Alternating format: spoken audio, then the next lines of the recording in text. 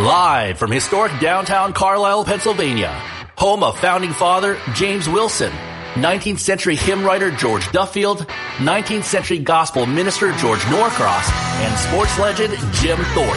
It's Iron Sharpens Iron. This is a radio platform in which pastors, Christian scholars, and theologians address the burning issues facing the church and the world today. Proverbs chapter 27 verse 17 tells us iron sharpens iron, so one man sharpens another. Matthew Henry said that in this passage, we are cautioned to take heed with whom we converse and directed to have in view in conversation to make one another wiser and better. It is our hope that this goal will be accomplished over the next 2 hours, and we hope to hear from you, the listener, with your own questions. And now here's your host, Chris Arnzen.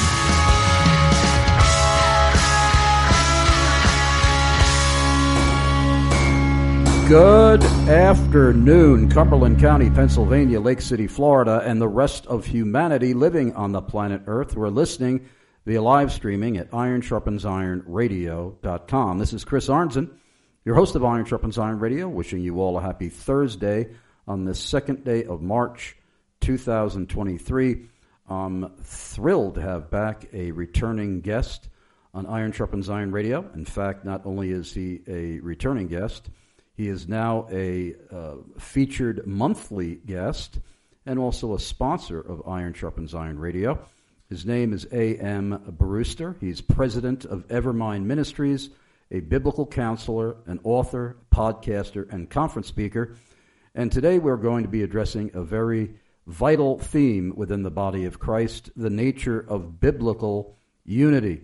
And it's my honor and privilege to welcome you back to Iron Sharpens Iron Radio, A.M. Brewster. Thanks a lot, Chris. I am very excited about today's topic. It is something that has just been permeating my life as of late. Amen. Well, for the sake of our listeners who perhaps were not tuned in the days that you've been on, tell our listeners about Evermind Ministries. Yeah, so Evermind Ministries was started back in 2007, and it has slowly grown over the years to become a broader and broader, I call it a family of ministries. The idea is that these individual little ministries in the broader Evermind Ministries are designed to help keep God's Word at the center of the human experience. So there are a lot of human experiences we have. That's why Truth Love Family was created, to keep God's Word at the center of the family experience. Specifically, we deal a lot with parenting, but we also work with children to understand how they are supposed to fit in the family, and we deal with marriage and all the topics that affect the family. Then there's the year-long celebration of God that focuses primarily on our personal discipleship with the Lord, deals with the concept of worship, what that really is in terms of the Christian life. And it's really more about me personally, you personally, following along with the year-long celebration of God as we grow in Christ. However, oftentimes we have issues where we need help. We need help from the outside. And Faith Tree Biblical Counseling and Discipleship is our crisis counseling side of things. People come to us who are struggling with addictions and really big issues in their lives. And then A.M. Brewster Ministries is where I go out and I speak and I preach and I travel and connect people with God's Word in that way. So those are kind of an overview of the various ministries that are all part of Evermind Ministries.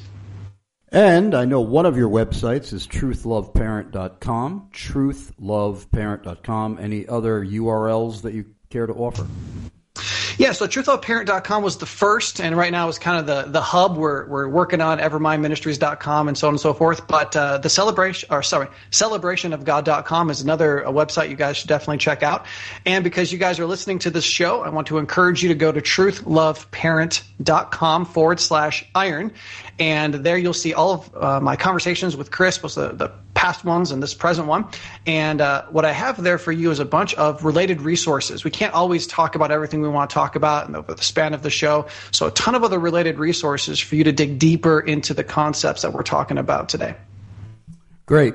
And today, as I even mentioned in the introduction to the program, the nature of biblical unity, obviously that major theme could involve many things. It could involve marital relationships, parental relationships with children. It could involve relationships or unity or disunity within specific congregations. It can also involve the tension that exists where churches may be too free with unity, where they are linking arms and having ecumenical relationships with organizations that actually deny the gospel.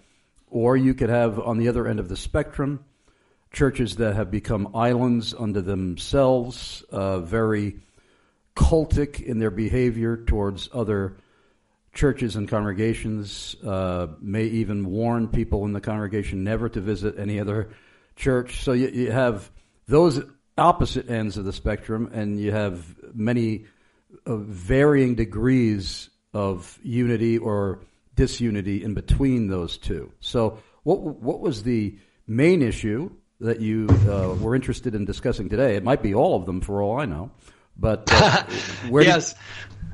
So I think the truths that we're going to talk about today literally could apply to every single one of the things you just mentioned. I do want to deal with specifics. So if any of your listeners want to write in and have specific questions about unity and any of those contexts that you brought up, I'd love to talk about that. But in lieu of that, I do want to really talk about some big picture concepts which will apply to unity across the board. I will say that for me personally, this started as a result of two concepts. One of them was, I've moved around a lot, and in the past decade or so, I have heard so many calls to unity from the pulpit. Oftentimes comes when we've lost a pastor, he's moved on for whatever reason, and we're getting a new pastor, and there's always this, we need to be unified, we need to be unified, but very often, the details of that really, they don't go into too much detail about that. And then in addition to that, I have recently put together an online course, which will be available to all Iron Sharpens Iron listeners if they go to truthloveparent.com/iron. At a significant discount. I'll talk a little bit more about that later. But it's an online course about family unity, how to achieve biblical family unity. So that's been a big focus of mine. I've been traveling and speaking on that topic and putting together this online course. So that's kind of the genesis of this for me.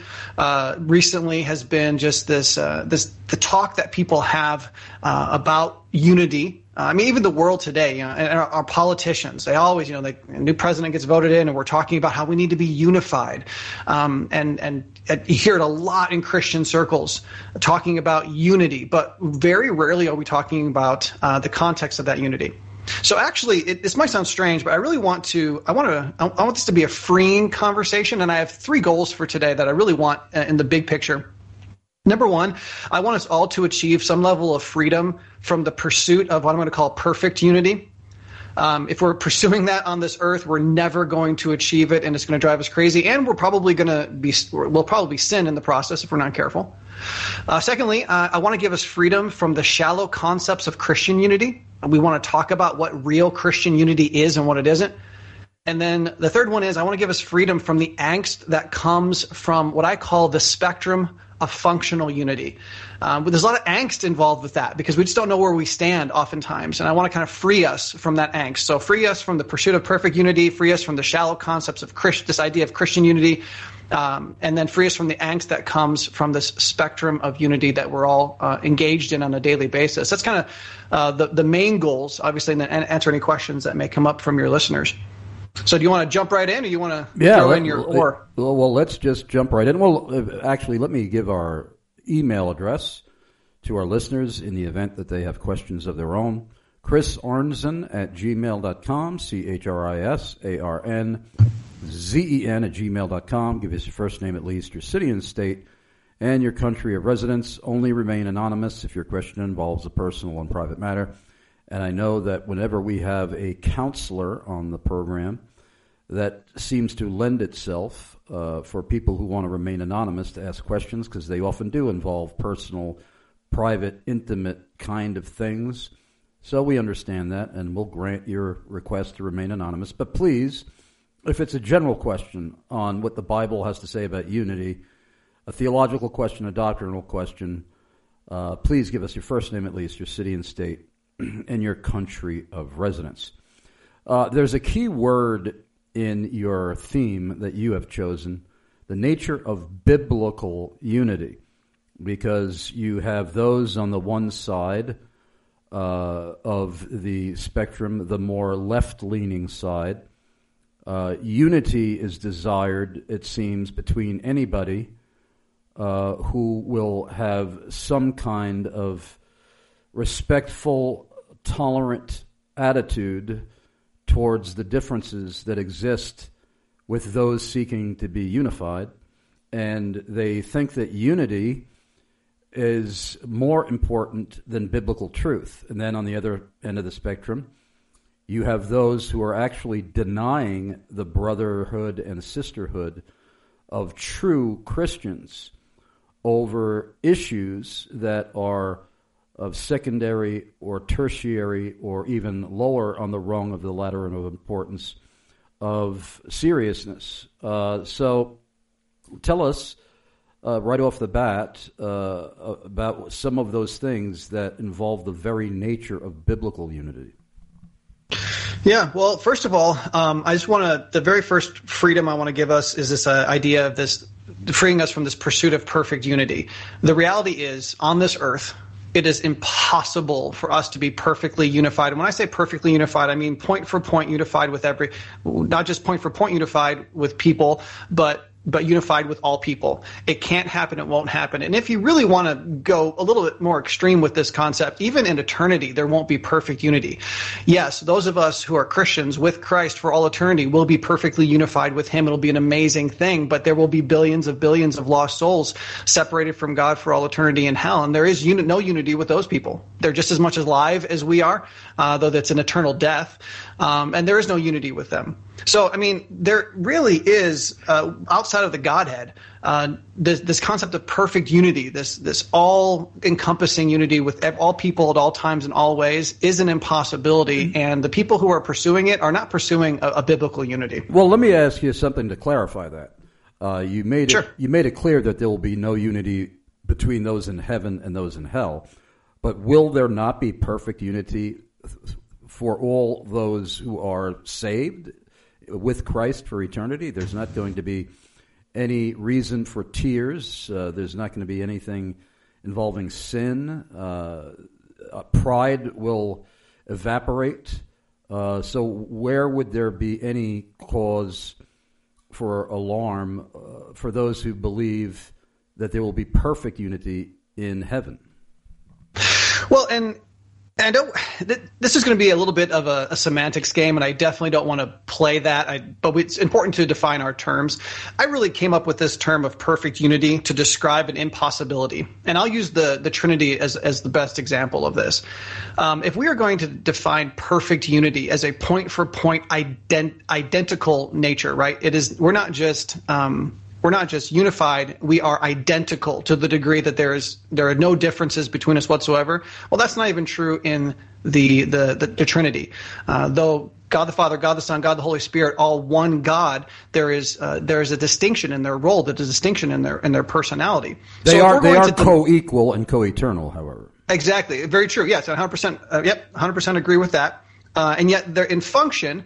The Spirit submits to the Son submits to the Father. The Father was not the one who died on the cross, the Son was, so on and so forth. And so if we're demanding that we be identical, if that is our understanding of perfect unity, it will never be achieved. But if we want to soften our terminology and we want to picture a sinless unity, a beautiful, wonderful, perfect in the sense that it's exactly what it should be unity, we will definitely achieve that in glory with God for all eternity, and I look forward to it. Amen. So where in the whole realm of unity would you like to begin as far as the specific area of life where Christians should be seeking unity and trying to repair, by the grace of God, disunity? Great question. Before I jump into that too specifically, there's just three more things I want to share really quickly about all unity in general. Sure. This is This is true of all unity, and this is just important that we use this in our jobs, in our churches, in our families, whether we're interacting with believers or unbelievers. Okay, unity really does require, despite what I just said earlier, unity does require similarity. I'm going to illustrate these points momentarily. Unity requires similarity to some degree or another. Unity also requires specificity, and unity requires separation. This last one we're going to talk about a little bit more later, but for right now, I want to just illustrate this idea of unity requiring similarity and specificity. I'm going to use an illustration. I went back and forth about the wisdom of this particular illustration because it's probably a lot of your audience members aren't going to resonate with it. But if you have any beekeepers out there, they're going to be like, what? A beekeeping illustration? I can't believe it. And they'll be so tuned in. But everyone else, stick with me here. You'll get where I'm going. I'm a beekeeper. I've been keeping bees for over 10 years, right? I love keeping bees. And the moment that I meet another beekeeper, right, and that information is exchanged, we're beekeepers. There is a unity that we experience, all right? It's similar if you have a favorite basketball team. It's similar if you graduated from a university or somebody else, right? There's that similarity, and we feel unified. We're relating to that person on that way. However, the more detailed, the more specific I become, there's opportunities for increasing unity or increasing disunity. For example, I start telling people that I'm a Langstroth 10-frame equipment user, right? And the people who aren't Langstroth 10-frame equipment users, people who use top bar hives or people who use other hives, well, all of a sudden, I don't have as much unity with them as I do the people who use the Langstroth 10 frames. When I go a step further and I tell people that that I don't use deeps, right? That blows most people's mind. I learned to beekeep in Illinois, and the Illinois Super, the medium super is what I use. And so the people who don't use mediums are like, how does that work, right? But the people who use mediums, there's a deepening unity there between us. Now, what's really funny is I can tell people that I don't use chemicals in my hive. I can tell people all sorts of things. I can tell people that my preferred species of bee is the Carniolan, right?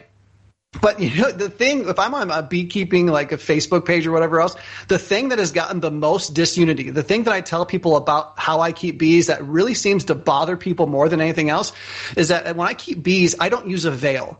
I don't use gloves. I don't use a bee suit. I always just go out there wearing whatever I'm wearing. And for some reason, that just gets under some beekeepers' skins. It gets under their veils, right? It's a bee in their bonnet, and they just annoys them. It's funny. Like, we're beekeepers. We love using the same bees. We use the same equipment. But the fact that I don't go out there with that protection on bothers them. And all of a sudden, the unity's broken. Is that because of jealousy over your courage? I know. I've tried to figure it out. I'm not really 100% certain, but maybe. So the point I'm trying to illustrate here, and I think you guys see it, is that the more similarity there is, the more unity there is. The more specificity there is, the more unity there is. Now, does that mean that the most similar and the most specific unity is the best types of unity? No, not necessarily, because unity does require separation. We're going to talk about that. So with that concept in mind, that's all unity across the board, right? It requires those three things. Let's jump into this idea of Christian unity. Let's work on our second goal today of kind of saving us from these shallow concepts of what it means to be unified as Christians. Now, I do want to say that, I grew up in fundamental Baptist independent circles. I still consider myself to be an independent fundamental Baptist. All right, that's where I am because I believe that in the fundamentals, and so it's interesting that, we became really good separatists. That there was the ecumenical movement where you had all the, these professing Christians siding up for the sake of the gospel, even though that's impossible with Catholics and with Muslims and with other ecumenical movement, people coming together and praying and so on and so forth. And we separatists did a really good job of separating from that. The problem is that in human nature, once you start separating from things, it's hard to stop. And we eventually got to the point where we had no one left to separate from but ourselves. And so we just started separating from ourselves. And we kind of became split personality in the process, because once I'm separated from everyone else in the world, the only person left to separate from is myself, literally. And that's kind of where a lot of people ended up, especially in the 80s and 90s. So we want to understand this biblical balance of how do we unify and how do we disunify? How do we detach from people? And so in my study of the scriptures, specifically as it relates to family unity, but again, this is true of all people, I turn to the book of Ephesians. Families come to me as a biblical counselor. They come to me because there is disunity. And we know why there's disunity. We know that sin separates. We know that sin causes division, right? And so these families come to me, they're divided, they're broken, they want help. And family unity is always one of the things we focus on, or is one of the blessings of dealing with the sin issues. And every single time, nearly every single time, this family and I are going to go to the book of Ephesians, because the book of Ephesians is a fantastic book for many, many reasons. But it deals with this concept of unity. In fact, kind of one of the middle chapters in chapter 4 has that beautiful passage everyone's familiar with. There's one body, one spirit, just as you were called in one hope of your calling, one Lord, one faith, one baptism, one God and Father of all, who is over all and through all and all in all, right? It's this beautiful, it's this hinge spot talking about unity. And so working through and studying through the book of Ephesians, I started to see a number of requirements for being unified in Christ. And I call these the foundational requirements. This is foundational unity. This is what it means, biblically speaking, to be unified in Christ. And there are 6 things. I'll go through them. I'll just name them off, and we can talk about them as questions come in or as we have opportunity. But from the book of Ephesians, we see that true unity in Christ requires redemption. If we have not been redeemed by God, there is not unity in Christ. There can't be. We have to be in Christ to be unified in him. Number 2, new life. We see that in Ephesians chapter 2. This new life that God gives us enables us to be unified with others who have this new life in Christ. But it's more than that. Unity isn't just I'm saved and I live however I want. No, there's submission. There's submission to who God is. He's our King. He's our Lord. He's our Savior. And there's the submission to him that is required for a Christian to be unified with other Christians. I can't be unified with another Christian who is not submitting to God. Now, as we all know, Paul gets more and more and more specific as he works through the book. And as we get into chapter 4, we start seeing this concept of cooperation. After what I just read, we talk about how there are the pastors and teachers, and they have their job in the body. And the rest of us, what are we doing? We're speaking the truth in love. We're building each other up. We're cooperating together as each of us is being fitted and held together by the joints, and we're growing up in the body and being built up in love into the head who is Christ, right? So this cooperation, as we are working together to be who God wants us to be, as we're working together to submit to him, we are becoming more unified. And then there's imitation. It goes on to chapter 5 talking about be imitators of God, right? Specifically, what are we submitting to? What are we cooperating in? We are called to imitate Christ. As we are sanctified and grow in him, we will become more unified. And, most people following with me through they're tracking. They get it. They're like, yeah, I see it. If you're not born again, if you don't have new life in Christ, if you're not submitting to God and cooperating together as we're all imitating Christ, there is no foundational unity in Christ. But here's the one that throws people off. Number 6, unity in Christ requires war. It requires it. And obviously we're familiar with the wartime analogies and the language in Ephesians chapter 6, but the reality is this: if I am unified with Christ, I must not be unified with the things that he is not unified with. That's sin, Satan, the world system.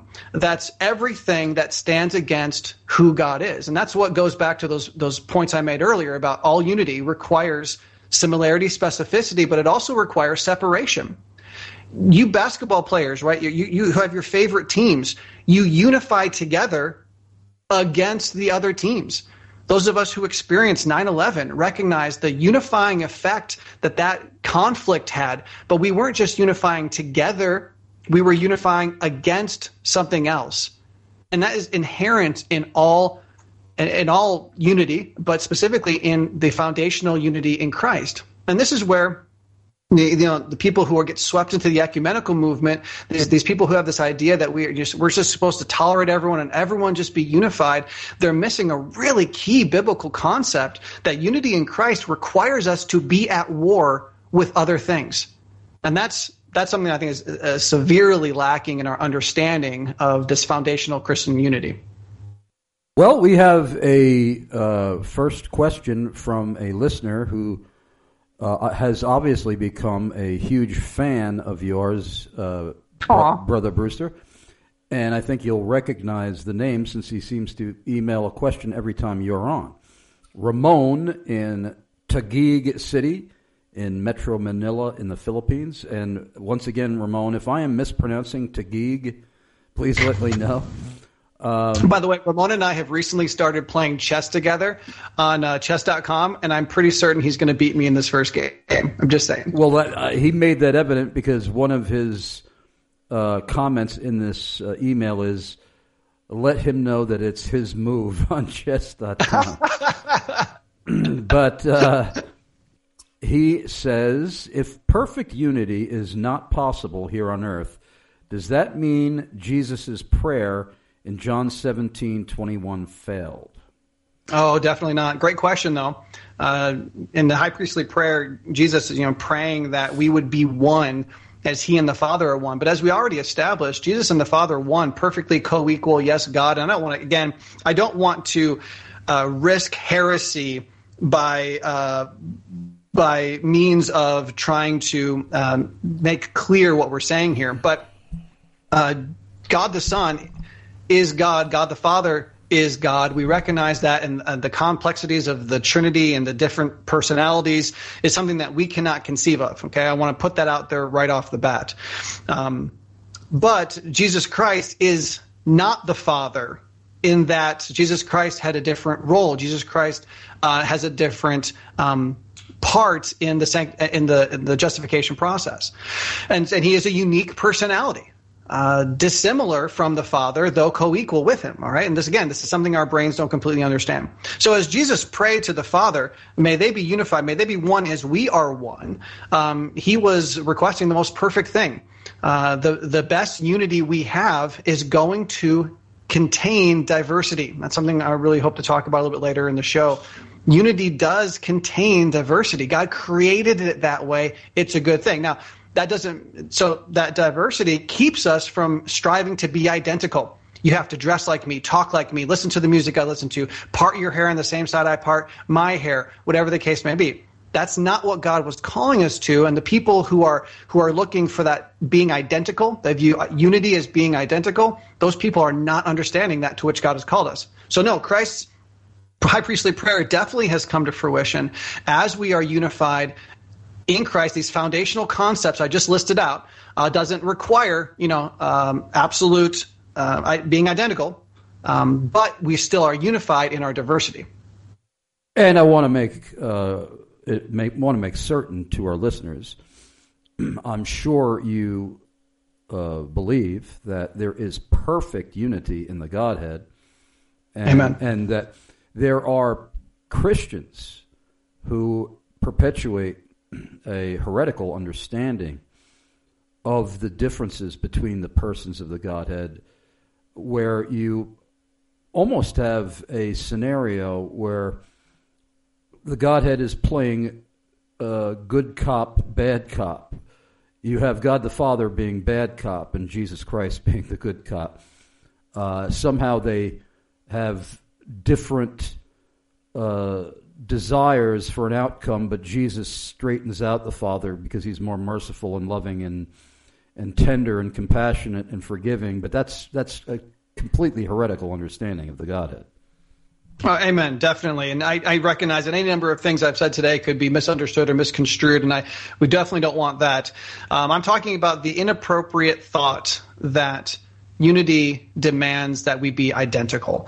It's not a biblical concept at all. That would not be, if that's your definition of perfect unity, the God doesn't even have that. But true, what we'll call perfect unity without disunity, doesn't require that we be identical.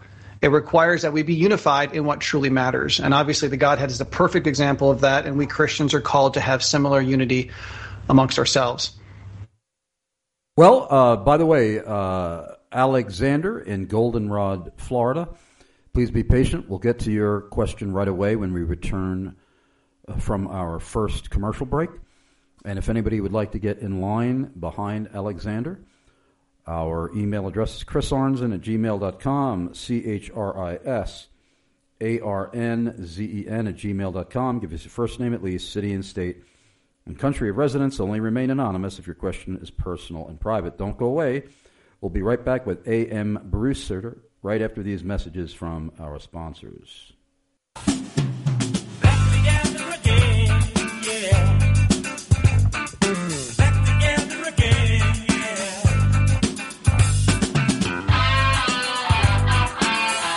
James White of Alpha Omega Ministries here. I'm very excited to announce that my longtime friend Chris Arnzen of Iron Sharpens Iron Radio and I are heading down to Atlanta, Georgia again for the G3 National Conference. That's Thursday, September 21st through Saturday the 23rd, on a theme that I have been preaching, teaching, writing about, and defending in live public debates for most of my life, the sovereignty of God. I'll be joined on the speaking roster by Steve Lawson, Vodi Balcom, Paul Washer, Virgil Walker, Scott Aniel, and Josh Bice, founder of G3 Ministries.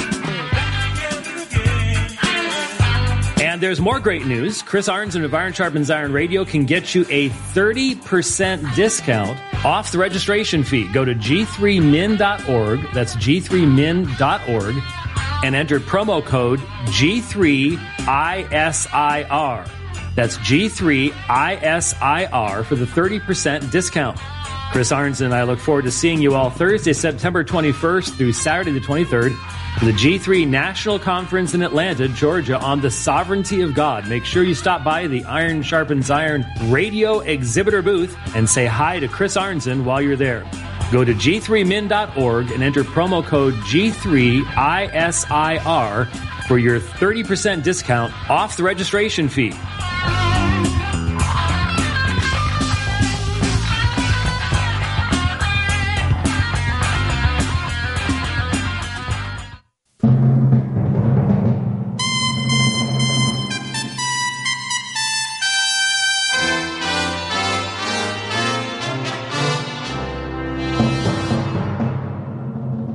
I'm Brian McLaughlin, president of the SecureCom Group and an enthusiastic supporter of Chris Arnzen's Iron Sharpens Iron radio program.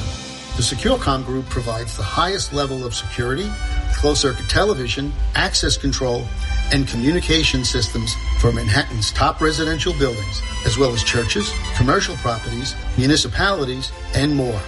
We custom install exactly what you need to protect yourself, including digital recording, off-site viewing, and connectivity from most smart devices. From simple code-activated systems to the latest technology using facial recognition, the SecureCom Group has it.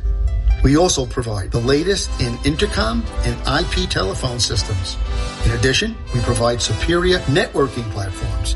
We'll create, maintain, and secure your local network. Whether it's a Wi-Fi or hardwire network, we'll implement the latest secured firewall, endpoint solutions, and cloud backup. I would love to have the honor and privilege of helping protect the lives and property of Iron Sharpens Iron radio listeners and their associates. For more details on how the SecureCom Group may be of service to you with the very latest in security innovations, call 718-353-3355. That's 718-353-3355. Or visit securecomgroup.com. That's securecomgroup.com. This is Brian McLaughlin of the SecureCom Group, joining Chris Arnzen's family of advertisers to keep Iron Sharpens Iron radio on the air.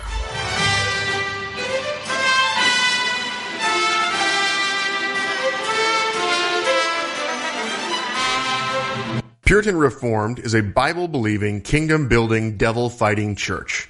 We are devoted to upholding the apostolic doctrine and practice preserved in Scripture alone. Puritan Reformed teaches men to rule and lead as image-bearing prophets, priests, and kings. We teach families to worship together as families. Puritan is committed to teaching the whole counsel of God so that the earth will be filled with the knowledge of God as the waters cover the sea. We sing the Psalms, teach the law, proclaim the gospel, make disciples, maintain discipline, and exalt Christ. This is Pastor David Reese of Puritan Reformed in Phoenix, Arizona. Join us in the glorious cause of advancing Christ's crown and covenant over the kings of the earth. Puritan Reformed Church. Believe, build, fight. PuritanPHX.com. The Prince of Preachers, Charles Haddon Spurgeon, once said, "Growing a beard is a habit most natural, scriptural, manly, and beneficial." Grace and peace to all the Iron Sharpens Iron listeners. This is Tony with thestandardbeardcare.com. That's right, thestandardbeardcare.com is a Christ-exalting, better-known, and simple name in beard care. So if you have a beard, know a guy with a beard, or ladies, if you're married to a man with a beard, head over to thestandardbeardcare.com. Check out the vast array of all-natural, handcrafted products to make that beard scriptural, manly, and beneficial. And when you do so, you will help to support Iron Sharpens Iron Radio. When you use the promo code IRON at checkout, you will receive free shipping to anywhere in the lower 48, and 10% of your donations will go back to Chris Arnzen and Iron Sharpens Iron Radio. So head over to thestandardbeardcare.com, where the standard is the standard. Getting a driver's license, running a cash register, flipping burgers, passing 6th grade. Do you know what they all have in common? They all require training, assessments, and certifications. But do you know what requires no training at all? Becoming a parent. My name is A.M. Brewster. I'm the president of Truth, Love, Parent, and host of its award-winning podcast. I've been a biblical family counselor since the early 2000s, and what I've discovered is that the majority of Christian parents have never been biblically equipped to do the work of the ministry in their homes. That's why Truth, Love, Parent exists. We serve God by equipping dads and moms to be the ambassador parents God called and created them to be. We produce free parenting resources, train church leaders, and offer biblical counseling so that the next generation of dads and moms can use the scriptures to parent their children for life and godliness. Please visit us at truthloveparent.com.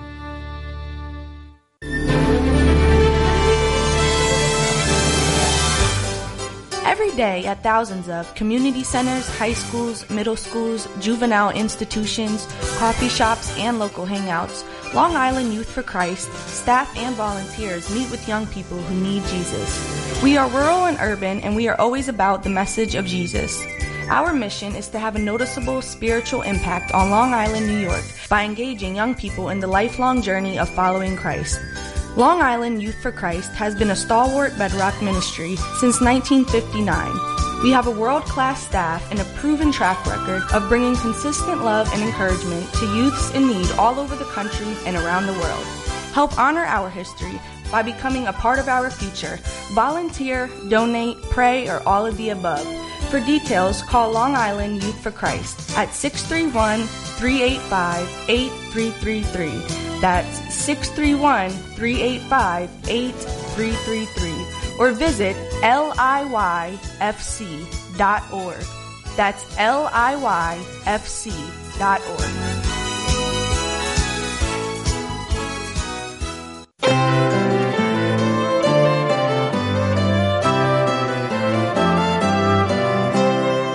When Iron Sharpens Iron Radio first launched in 2005, the publishers of the New American Standard Bible were among my very first sponsors.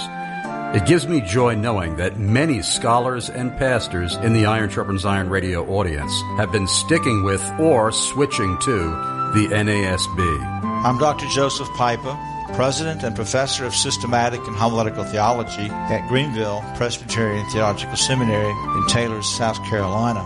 And the NASB is my Bible of choice. I'm Pastor Chuck White of the First Trinity Lutheran Church in Tonawanda, New York, and the NASB is my Bible of choice. I'm Pastor Anthony Mathenia of Christ Church in Radford, Virginia, and the NASB is my Bible of choice. I'm Pastor Jesse Miller of Damascus Road Christian Church in Gardenville, Nevada, and the NASB is my Bible of choice.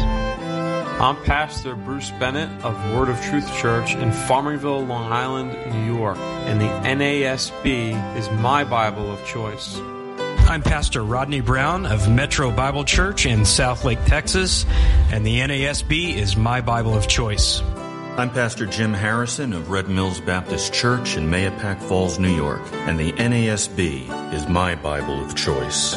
Here's a great way for your church to help keep Iron Sharpens Iron Radio on the air.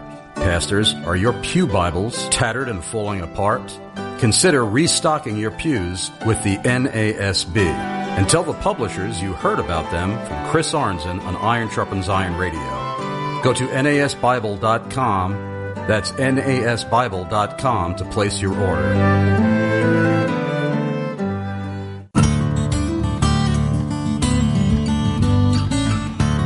James White of Alpha and Omega Ministries here. If you've watched my Dividing Line webcast often enough, you know I have a great love for getting Bibles and other documents vital to my ministry rebound to preserve and ensure their longevity. And besides that, they feel so good. I'm so delighted I discovered Post Tenebris Lux Bible Rebinding. No radio ad will be long enough to sing their praises sufficiently, but I'll give it a shot. Jeffrey Rice of Post Tenebris Lux is a remarkably gifted craftsman and artisan.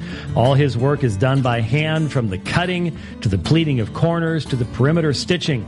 Jeffrey uses the finest and buttery soft imported leathers in a wide variety of gorgeous colors, like the turquoise goat skin tanned in Italy used for my Nestle All in 28th edition, with a navy blue goat skin inside liner, and the electric blue goat skin from a French tannery used to rebind a Reformation study Bible I used as a gift. The silver gilding he added on the page edges has a stunning mirror finish resembling highly polished chrome. Jeffrey will customize your rebinding to your specifications and even emboss your logo into the leather, making whatever he rebinds a one-of-a-kind work of art. For more details on Post Tenebris Lux Bible Rebinding, go to PTLBibleRebinding.com. That's PTLBibleRebinding.com.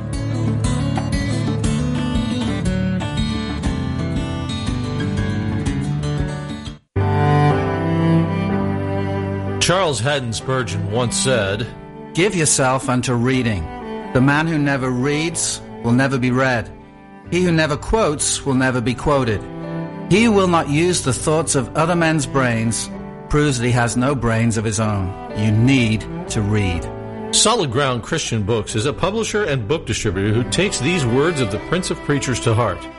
The mission of Solid Ground Christian Books is to bring back treasures of the past to minister to Christians in the present and future, and to publish new titles that address burning issues in the church and the world. Since its beginning in 2001, Solid Ground has been committed to publish God-centered, Christ-exalting books for all ages. We invite you to go treasure hunting at solid-ground-books.com. That's solid-ground-books.com, and see what priceless literary gems from the past or present you can unearth from Solid Ground.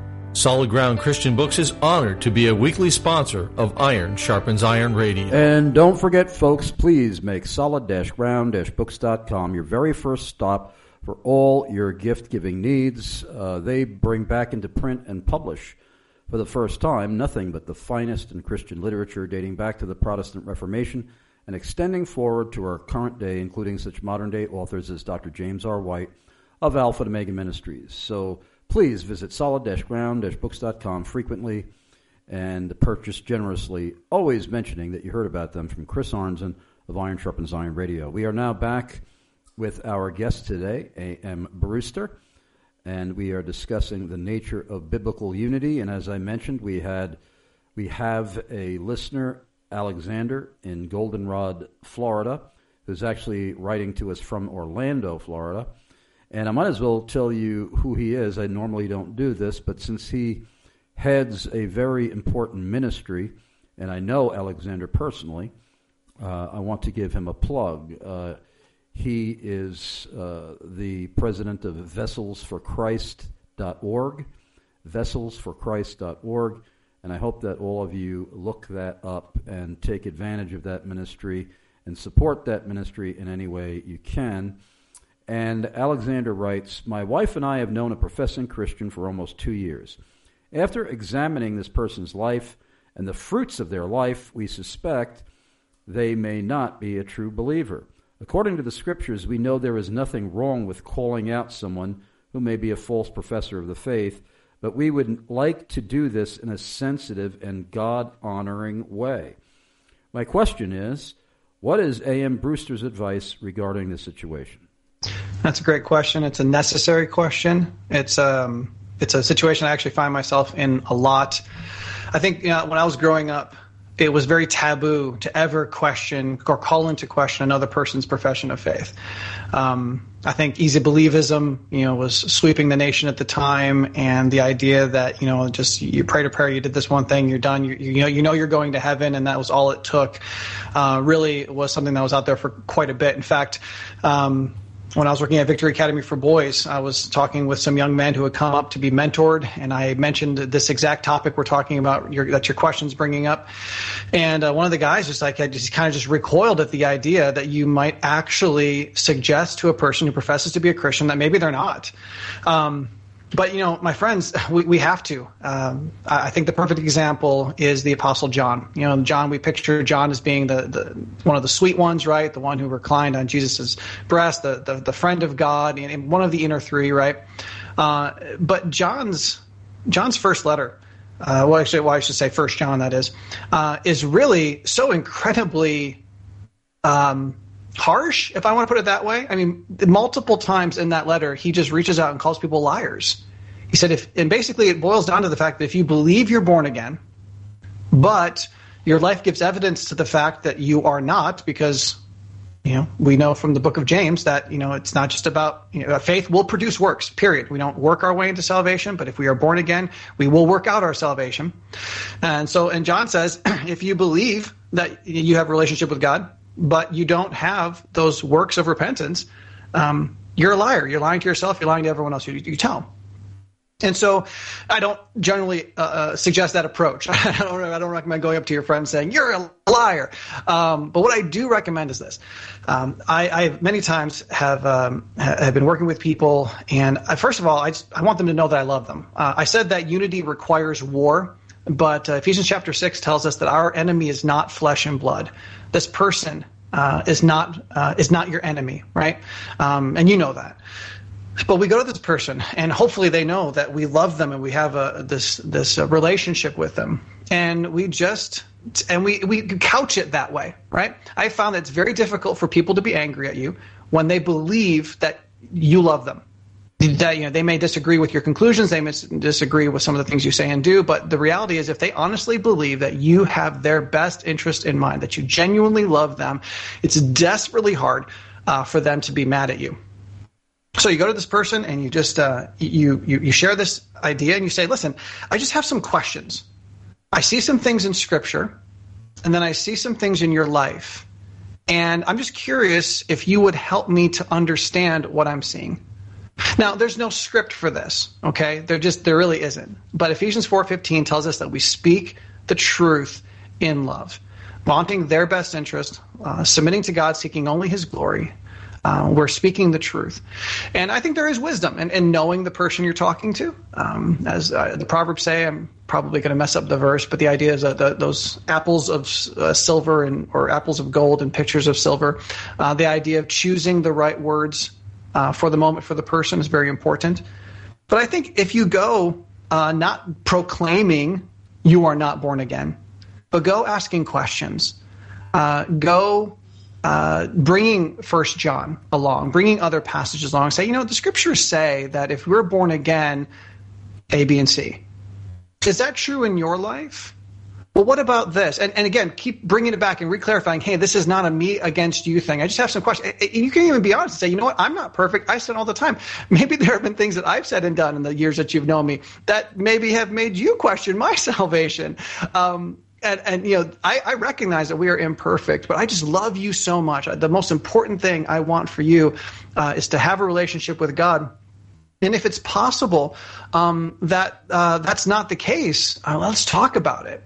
And again, I can't script it. Everyone's different. But I do believe it's an important thing to do if you honestly believe, you're looking at the Scriptures, that this person that you love is not born again. You should say something about it. And if you conform your speech, your communication to God's expectations for your communication, you can know, even if they reject you, even if they hate you for calling their salvation into question, you can know that you did what was genuinely best for them, what was loving for them. You glorify God in what you did, regardless of how they respond. Well, I think that was an excellent answer. Thank you very much, Alexander, and many blessings to you with Vessels for Christ.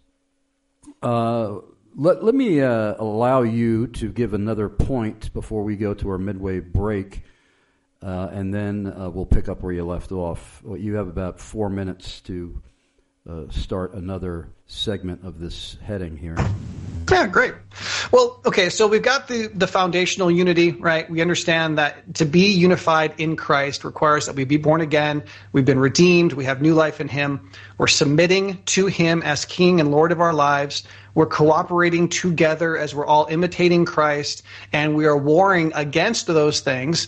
We are unified together against the things that God has commanded us to stand against, which again flies in the face of ecumenicism and progressive Christianity that just wants us all to agree to tolerate each other. But then I want to move into this idea of, and this is that third thing I wanted to kind of save us from, freedom from the angst that comes from the spectrum of functional unity. Foundational unity is set in stone. These things must be the case for us to be unified in Christ. Functional unity are the things that go beyond that. Okay, like I said, one beekeeper and I can be unified in that. But functionally speaking, if we work with different bees or we have different concepts about how to treat varroa mites, right? That's we're not going to have unity in those ideas. But that's okay. That's not a problem. And I guess the truth I want to put out here before we go to break is this. As a conciliator, somebody who works in reconciliation and helping people come together, mend their relationships as a biblical counselor, I constantly am talking with people about biblical conflict resolution. And one of the very first steps of biblical conflict resolution is getting our heads right, our hearts right. And one of the things that we so often just mess up is we don't see the beauty of disagreement. Because the reality is this, my friends, listen very carefully. Disagreement is not inherently bad. It's not. Now, yes, disagreeing with God is always a sin, right? But disagreeing in areas of liberty is not a sin. You guys can't see us right now. I can see Chris sitting at his desk, and Chris can see me. I'm wearing a hoodie. Maybe you pictured me in a suit and tie. I'm not. Sorry. I'm a long-sleeve T-shirt and a hoodie. Chris is sitting there in a really classy button-up shirt, right? But we're not dressed the same. And that's okay. Chris has the liberty in Christ to wear what he's wearing, and I have liberty to wear what I'm wearing. That's a silly example, but the reality is there are other things. And one of the biggest arguments, not one of the biggest, but one of the silliest, stupidest, biggest arguments my wife and I have gotten in the past is that she is desperately passionate about washing mushrooms before they're chopped up and put into food. I don't care. You say, Aaron, it has little specks of dirt on it. I don't care. But you know what? My wife and I allowed that disagreement to come between us. We had sinful conflict in our lives because we disagreed about mushrooms. That's ridiculous. There's nothing wrong with disagreeing on that point. And there are so many things that there's nothing wrong with disagreeing. In fact, it's the disagreements that really make us valuable. Chris has a ministry I don't have. I have a ministry Chris doesn't have. And it's maybe not our disagreements, but it's our differences that have made us good at what we do. And so disagreeing in areas of liberty is not a sin. Sinfully disagreeing on any topic, of course, is a sin. That's conflict. But there isn't anything wrong with disagreement. Now, I'm going to stop right there. There's one other point I wanted to make about that, but let's go ahead and get that commercial break in. Great. And keep in mind, folks, this is the longer than normal break in the show. Try to respond to as many of our advertisers as you can because they keep this program on the air. Don't go away. We're going to be right back with A.M. Brewster right after these messages.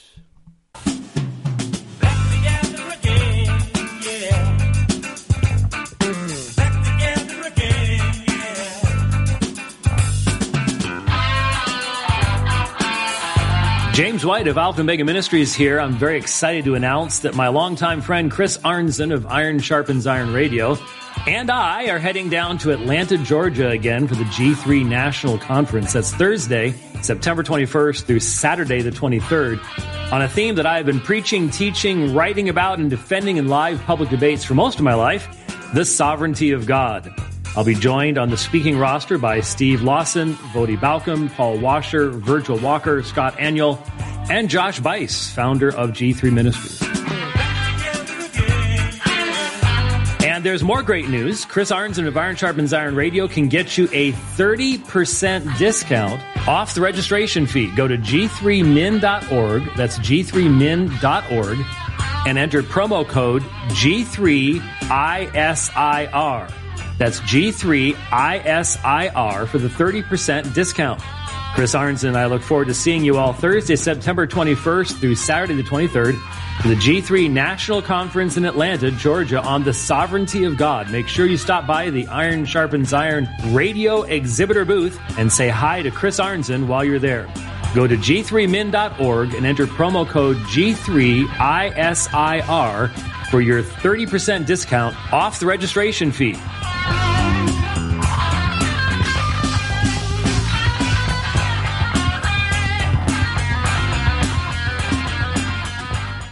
If you love Iron Sharpens Iron Radio, one of the best ways you can help keep the show on the air is by supporting our advertisers. One such faithful advertiser who really believes in what Chris Arnzen is doing is Daniel P. Patafuco, serious injury lawyer and Christian apologist.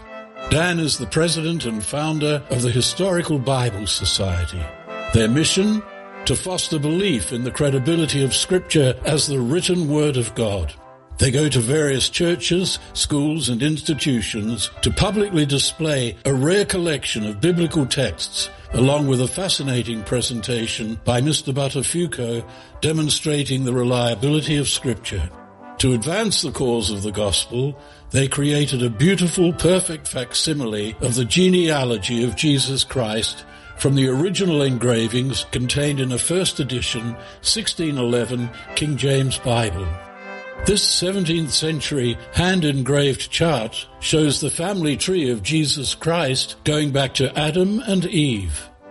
This book is complete with gorgeous full-size illustrations of Noah's Ark and the Tower of Babel, and an explanation of why the genealogy of Jesus is so important for his claims to the throne of the universe. Originals of this work are in museums, and nobody has ever made it accessible to the public in a large book form before. You can have your own copy of this 44-page genealogy book for a donation of $35 or more. Visit historicalbiblesociety.org. That's historicalbiblesociety.org. Thanks for helping to keep Iron Sharpens Iron Radio on the air.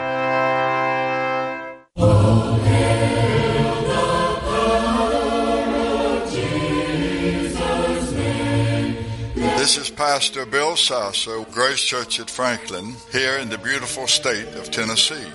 Our congregation is one of a growing number of churches who love and support Iron Sharpens Iron Radio financially. Grace Church at Franklin is an independent, autonomous body of believers which strives to clearly declare the whole counsel of God as revealed in Scripture through the person and work of our Lord Jesus Christ. And of course, the end for which we strive is the glory of God. If you live near Franklin, Tennessee, and Franklin is just south of Nashville, maybe 10 minutes, or you are visiting this area, or you have friends and loved ones nearby, we hope you will join us some Lord's Day in worshiping our God and Savior. Please feel free to contact me if you have more questions about Grace Church at Franklin. Our website is gracechurchatfranklin.org. That's gracechurchatfranklin.org. This is Pastor Bill Sasso wishing you all the richest blessings of our sovereign Lord, God, Savior, and King Jesus Christ, today and always. Getting a driver's license, running a cash register, flipping burgers, passing 6th grade. Do you know what they all have in common? They all require training, assessments, and certifications. But do you know what requires no training at all? Becoming a parent. My name is A.M. Brewster. I'm the president of Truth, Love, Parent, and host of its award-winning podcast. I've been a biblical family counselor since the early 2000s, and what I've discovered is that the majority of Christian parents have never been biblically equipped to do the work of the ministry in their homes. That's why Truth Love Parent exists. We serve God by equipping dads and moms to be the ambassador parents God called and created them to be. We produce free parenting resources, train church leaders, and offer biblical counseling so that the next generation of dads and moms can use the scriptures to parent their children for life and godliness. Please visit us at truthloveparent.com.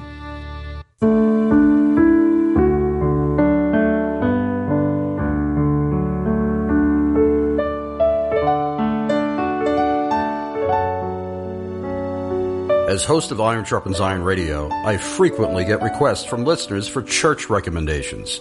A church I've been strongly recommending as far back as the 1980s is Grace Covenant Baptist Church in Flemington, New Jersey, pastored by Alan Dunn.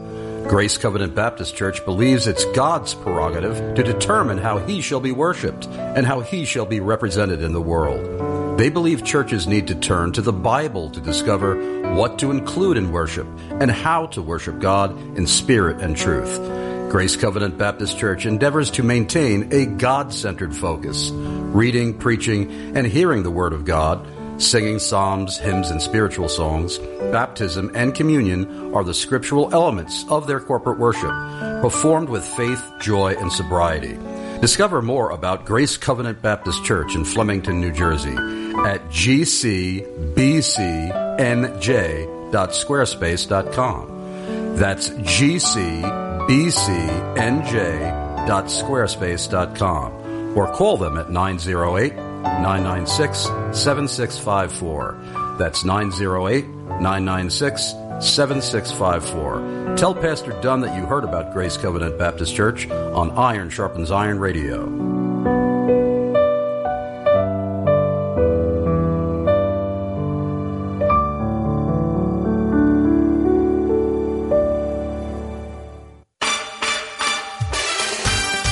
Hi, I'm Buzz Taylor. Chris Arnzen of Iron Sharpens Iron Radio has had a long-time partnership with our friends at CVBBS, which stands for Cumberland Valley Bible Book Service. They specialize in supplying Reformed and Puritan books and Bibles at discount prices that make them affordable for everyone. CVBBS has been a family-owned book service since 1987, operating out of Carlisle, Pennsylvania. They seek to bring you the best available Christian books and Bibles at the best possible prices.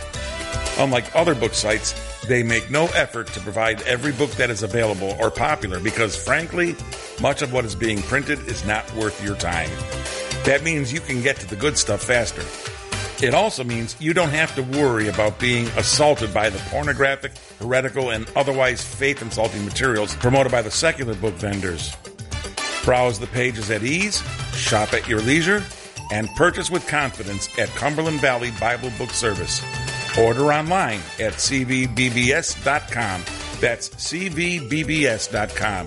Or you can order by phone at 1-800-656-0231. That's 1-800-656-0231. Please let our friends at CVBBS know that you heard about them on Iron Sharpens Iron Radio.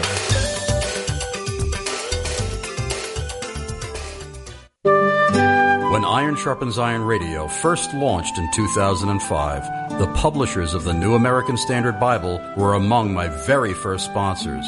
It gives me joy knowing that many scholars and pastors in the Iron Sharpens Iron Radio audience have been sticking with or switching to the NASB. I'm Pastor Nate Pickowitz of Harvest Bible Church in Gilmanton Ironworks, New Hampshire, and the NASB is my Bible of choice. I'm Pastor Rich Jensen of Hope Reformed Baptist Church in Coram, New York, and the NASB is my Bible of choice. I'm Pastor Sule Prince of Oakwood Wesleyan Church in Toronto, Ontario, Canada, and the NASB is my Bible of choice. I'm Pastor John Sampson of King's Church in Peoria, Arizona, and the NASB is my Bible of choice. I'm Pastor Chuck Volo of New Life Community Church in Kingsville, Maryland, and the NASB is my Bible of choice. I'm Pastor Steve Herford of Eastport Baptist Church in Jacksonville, Florida, and the NASB is my Bible of choice. I'm Pastor Roy Owens Jr. of the Church at Friendship in Hockley, Texas, and the NASB is my Bible of choice. Here's a great way for your church to help keep Iron Sharpens Iron Radio on the air. Pastors, are your pew Bibles tattered and falling apart? Consider restocking your pews with the NASB. And tell the publishers you heard about them from Chris Arnzen on Iron Sharpens Iron Radio. Go to NASBible.com. That's NASBible.com to place your order.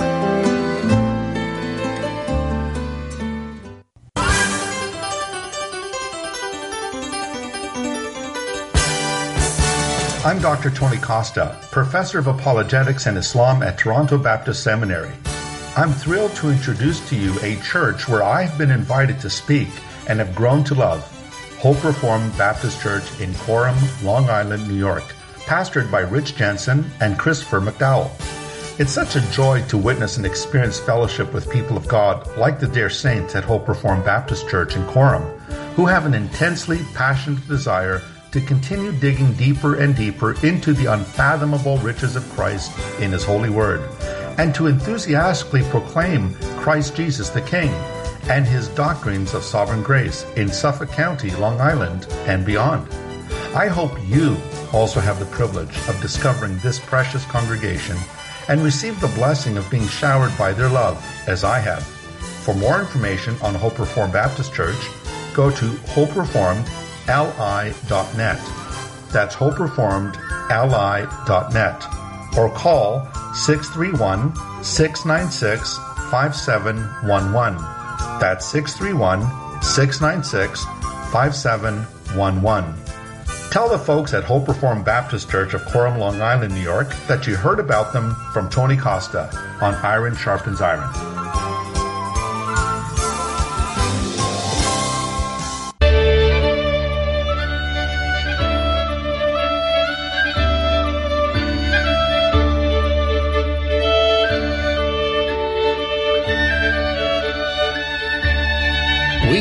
Iron Sharpens Iron Radio, praise God for the generous monthly financial support of Royal Diadem Jewelers, educated by and affiliated with the American Gem Society, Jewelers of America, and the Gemological Institute of America.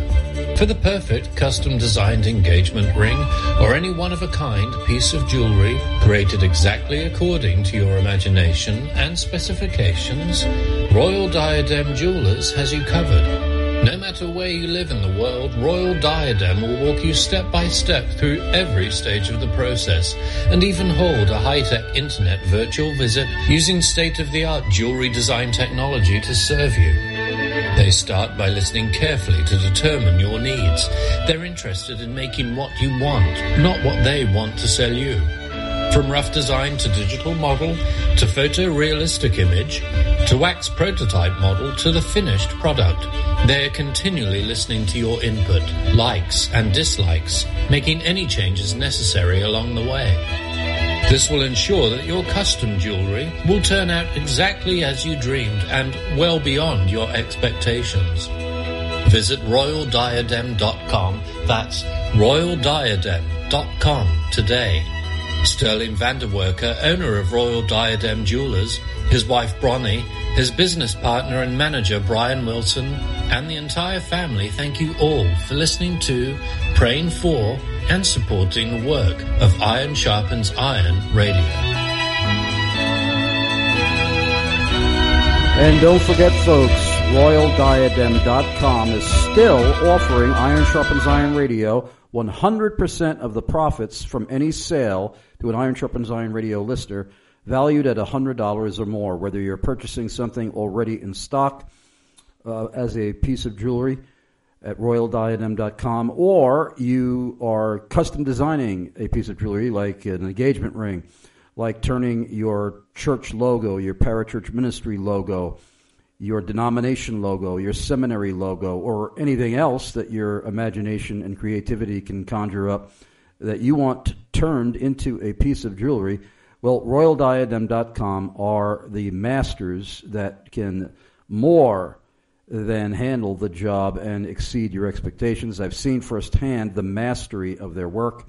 Please, I don't know when they are going to pull the plug on this offer, so go to RoyalDiadem.com as soon as possible and get the ball rolling either on purchasing a piece of jewelry valued $100 or more, or having a custom designed piece of jewelry created. so that we can receive 100% of the profits if you mention Iron Sharpens Iron Radio. Before I return to A.M. Brewster, I just have a couple of quick announcements. Please, folks, if you love this show and you don't want it to disappear from the airwaves, go to ironsharpensironradio.com, click support, then click to donate now. You can donate instantly with a debit or credit card. If you prefer snail mail the old-fashioned way, you can also send a check to the physical address that will also appear on your screen when you click support at ironsharpensironradio.com. If you want to advertise with us, as long as whatever it is you are advertising is compatible with what we believe, you don't have to believe identically with me, but it needs to be compatible with what I believe, please send me an email to chrisarnson@gmail.com and put advertising in the subject line. Also, please remember, don't give your own church less money than you normally give your church every Lord's Day in order to bless us with a financial gift. Never do that. And if you're really struggling to survive, wait until you are more financially stable and back on your feet before you send us a financial gift. The Bible is clear that we must use our finances to support our churches and our families. And while there is no command to support my radio show, if you love the show and you don't want it to disappear and you have extra money far above beyond your ability to provide for your church and family, and you really don't want this show to go away, please share some of that wealth with us that you have collecting interest in the bank or that you have for benevolent, recreational, or trivial purposes. Go to ironsharpensironradio.com, click support, then click to donate now. Last but not least, if you are not a member of a biblically sound church, I have lists, extensive lists spanning the globe, and I may be able to help you find a church no matter where on the planet Earth you live. And I've helped many people in our audience find churches, sometimes even within just a couple of minutes from where they live, in all parts of the world. So if that's you, your church, you are without a church home that is biblically sound, send me an email to chrisarnson@gmail.com and put "I need a church" in the subject line. That's also the email address where you can send in a question to A.M. Brewster. We are talking about the nature of biblical unity. And Brother Brewster, if you want to bring up the point that you wanted to discuss when we returned from the break. Yeah, I'll do that in a minute. I just want to, if someone's just joining us or they weren't listening earlier, I want to point out that if you go to truthloveparent.com/iron, you can get a bunch of free resources that will help build on the topics that we've talked about today, including a link to Chris's and my previous conversation about friendship. That's definitely a part of this bigger concept of unity. We have articles, we have podcasts, we have a number of episodes specifically about family unity. Even my notes that I'm using today to talk through this will be on there, and that's invaluable, really. But the thing I want everyone to know about is the fact that we have an online course that we just created called A Family United in God, and it's a 9-part course. It's like one half of a biblical counseling session. It comes with life work for everyone in the family to do together. And it's really focused on helping your family achieve true biblical unity in God. And I'm really excited about it. I've had there's been some great reviews of the material. And here's the thing. So this online course is going to cost $50. But right now we're running a special where it's 50% off. It's only $25 to get this course. But if you go to truthloveparent.com/iron and you click on the link there, it will take you to an even further discounted version of this course. Instead of it being $25, you're going to get an additional $15 off. It's only going to cost $10. Just $10 for this online course specifically for you Iron Sharpens Iron listeners if you go to truthloveparent.com/iron. And I also say, I'll throw this in there, part of this bundle, the people who pay the $50 price, they get the online course, but they also get a free complimentary 30-minute counseling session with me, or whether it's somewhere in the middle or of the family going through it together, or it's at the end when they've all kind of come to the end. That's just something special thing that we're doing for a limited time, and that would apply to all the Iron Sharpens Iron listeners who would like to spend only $10 on this particular resource. The resource is growing and expanding, and it will be changing and morphing. And if you get locked in, you get to have all those future updates as well. So just want to throw that out there. A wonderful resource, specifically in regard to family unity in God that builds off of the book of Ephesians. With that said, we were talking about the fact that disagreement, it can be a beautiful thing. It's not inherently a sinful thing. In fact, there are some disagreement that is completely appropriate and encouraged in the church. But the reality is that we're also oftentimes so prideful and so egotistical that we think that our way is the only way, and that's just not the case. That's not that people don't have to live exactly like me to glorify God, and that's a wonderful thing for you guys who don't want to live like me. But the other point I was going to make is that we need to remember that disagreement is not inherently bad, but we're commanded by God to be thankful for disagreements.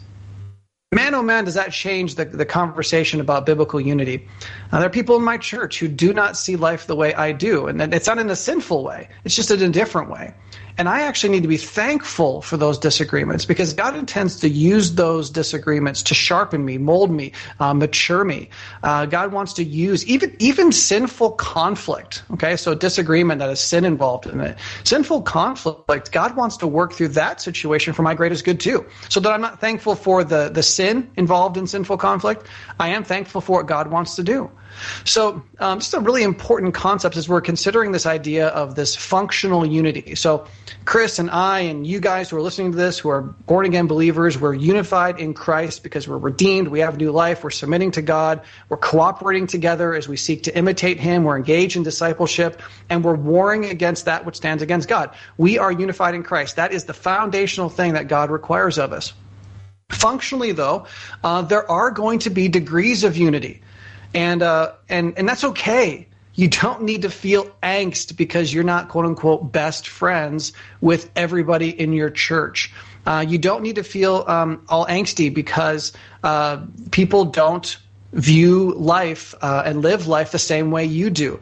That doesn't mean that you're failing in regard to biblical unity. I've been in too many churches where they were pushing this concept of unity to such a degree that it was almost like any disagreement at all was breaking the unity of the believers. And that is not the case. So within the context of this functional unity, I want to bring up an idea that we've probably all heard before in one degree or another, but it's really important for us to remember. It is important that we be unified about what matters and not unified about what doesn't. And we can be unified about the things that don't matter. It's not as important. When it comes to the commands that are clear biblical mandates, those don't change. Okay, we have to obey them. We're unified around submitting to God. We're unified around imitating Christ in the clear commands. Principles are something that are generally drawn from examples. For example, the Bible says, reprove a wise man and he will love you. This verse doesn't command us to love people who reprove us, but the principle is clear. If I'm a wise person, someone reproves me, I will love them. Now, commands and principles, they come from the Bible, okay? However, everything else that I'm about to list, they're not, all right? When it comes to the commands, we have to rightly divide the Word of God. We have to submit to those. So I have maybe I have a conviction about something in the Bible. It's a personally held belief that I base on biblical commands, that I base on biblical principles. I have lots of convictions about the clothes that I wear when I go to church, my music preferences, the food that I eat, that are all grounded in what I believe to be biblical commands and biblical principles. Now, the conviction itself is not commanded. It's not even technically a principle, but I have rooted that conviction in those things. An example, I was having a conversation with somebody, an example of this, one that I don't agree with, okay? God tells us clearly in Ephesians 6:4 not to provoke our kids, right? And I've met a person who believes that criticizing their child's weight, how much they weigh, would be provocative and would be against that particular verse.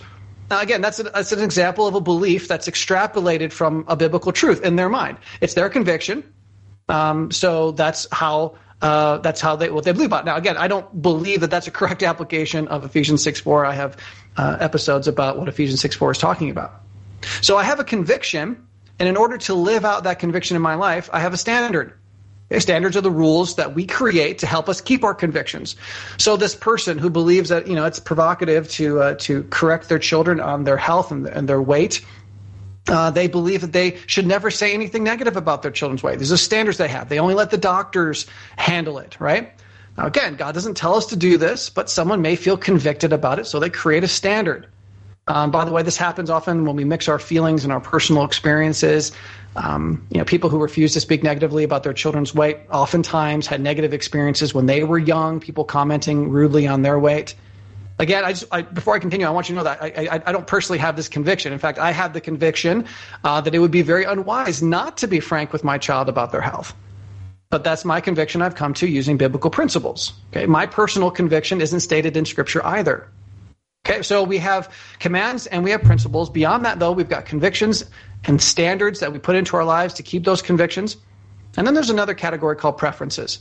These preferences are the things that we believe please God, but for which we have no biblical basis at all. For example, I prefer not to shop at Target. That would be a preference. There's no biblical basis necessarily for that. I mean, I have reasons that I believe are biblical for why I don't do that, but it's a preference. Some people like to add the idea of hang-ups, which they kind of say are kind of like the negative version of preferences. These are things that actually become sinful. There's no biblical basis for it, but we're so hung up on it that it hinders our relationships with others. And that's what we're talking about here. The idea that unity doesn't need to extend to preferences. It doesn't need to extend to standards. It doesn't need to extend to convictions. We need to be unified around God's commands and principles. However, we also have to realize the fact that if there is somebody in our church or a family member or a friend who they hold the same convictions we do, they follow the same standards we do, they have the same preferences we do, yeah, there's going to be a stronger relationship with them. There's going to be, we could say, greater unity.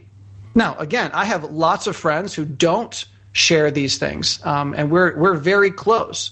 But the reality of the situation is that the people who eat the same foods I eat and watch the same things I watch and do the same things I do, there is a natural, functional unity between us that is beautiful and wonderful. It's nice and it's great, but it's not necessarily the definition of Christian unity. The definition of Christian unity is always going to go back to that foundational unity where God lays out, these are the things you must do. Beyond that, you can be unified and be diverse. You can be unified and disagree, and that's okay. And you can just really appreciate the people who you are unified more with in your beliefs. That's a beautiful thing. It's a wonderful thing. We shouldn't run from it. We shouldn't be all angsty because we don't have that same unity with everyone in our church. That is okay. It's a really a wonderful, beautiful thing, and we shouldn't be bothered by that, even if these are people in our own homes. My son dresses very differently than I do. It's hilarious. And the hilarious thing is that to see the two of us, I would probably be the more slovenly one. I would be the one who, I work mostly from home, so I'm in jeans and a T-shirt, throw a hoodie on or whatever. My son prefers to wear button-up shirts, right? He just does. He's like the Michael Keaton character from that show Family Ties. Maybe I'm dating myself. Yeah, I think I know what you're talking about. Yes, exactly. He dresses up in ways that I oftentimes don't. And sitting around the house. I mean, he's homeschooled, right? And he comes out with his, I swear, it wouldn't surprise me one day to see him come out in a suit and tie just to do homeschooling at home because he prefers that, right? And that is 100% okay. I think you guys see where I'm going with this. The practical application of working this out in our relationships is a lot dicier. But again, the unity that God requires is rooted and grounded in God's word, rightly dividing the word of truth. Beyond that, that functional unity is a spectrum with a lot of beautiful relationship possibilities on that spectrum. But we don't have to feel the necessity to agree with everybody and be identical on all of the points. By the way, I meant to say Michael J. Fox's character, not Michael Keaton. Yes. Okay, that makes sense. So in regard to everything you said, I'm assuming you think, I don't want to speak ill of my father, who passed in 1998. He was a wonderful father in many ways. But when I was a little boy, it may shock our listeners, but I was very underweight as a young boy. I was as skinny as a rail. And my father, to embarrass me at the dinner table, even if there were guests there, to finish the food on my plate, he would call me hey, Biafran boy, finish your food on your plate. And I don't know if anybody listening, if that word Biafra triggers anything. You might be too young, but in the 60s and 70s, Biafra was routinely on the news because there was a famine there, and they were regularly televising images of young children that were very, very skinny, skeletal skinny. So my father used to mock me in that way. And I'm assuming you don't agree with that, even though you believe that there's nothing inherently wrong with trying to get a child to eat either more or less and to exercise more, et cetera, that you don't believe mockery is appropriate.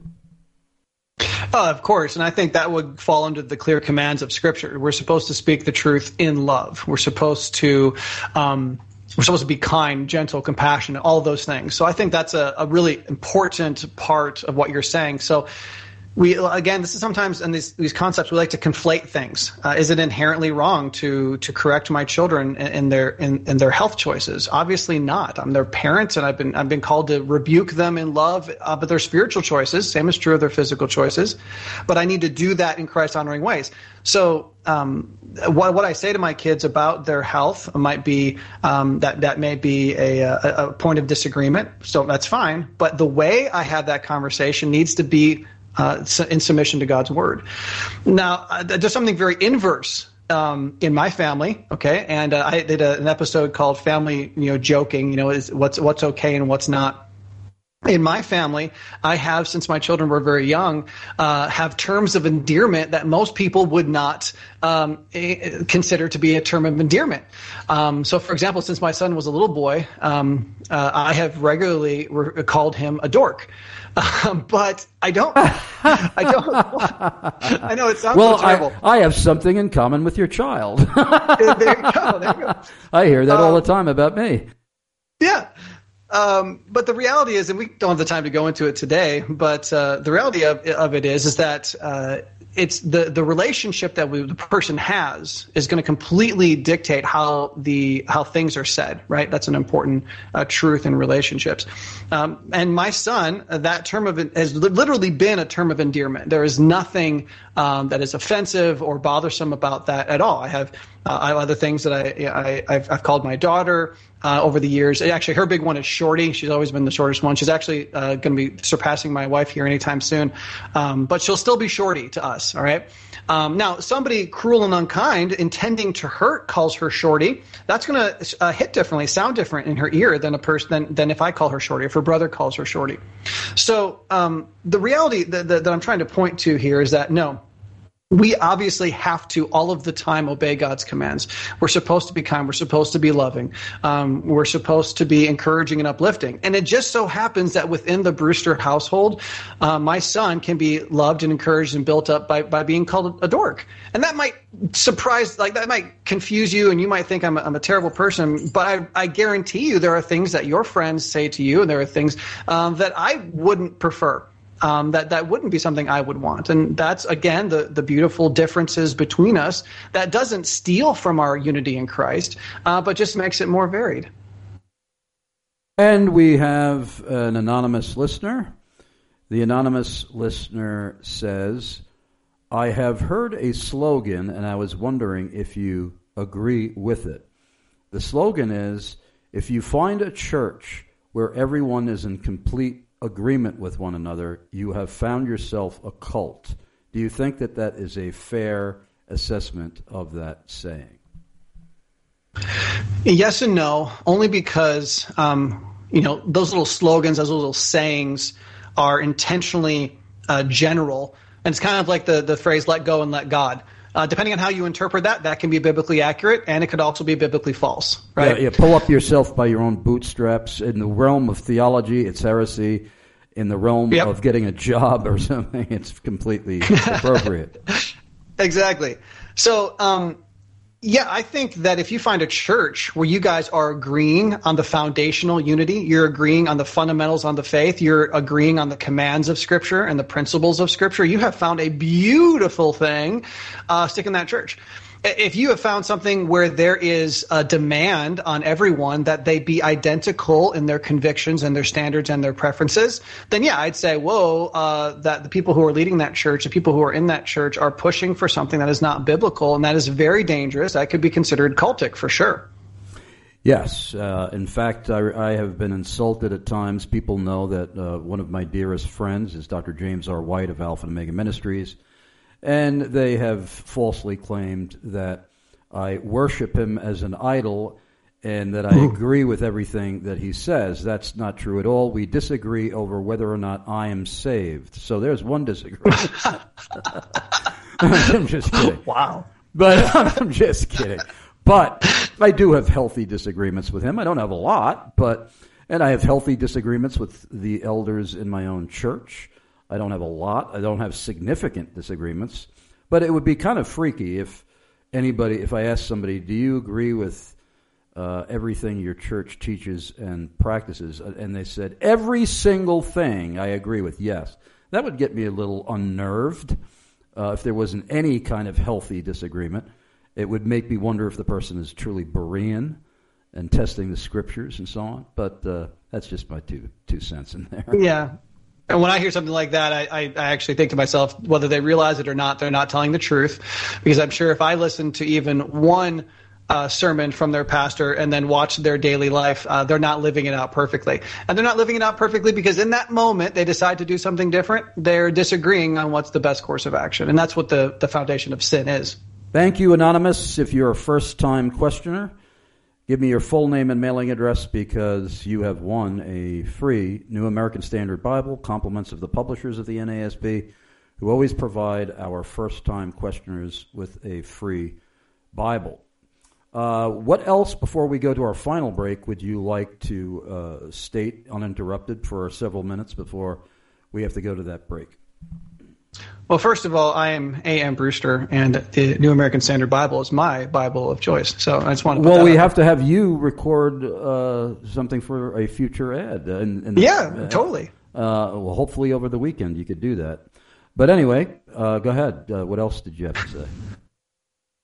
This idea of we've talked a lot about how it's okay to disagree, and that's totally true in this dysfunctional unity. I do want to go back to the concept of one of the requirements of our foundational unity is a requirement of war. We're not warring against flesh and blood. We war against ideas. We war against sin. We war against Satan and this world system. But we have to be warring.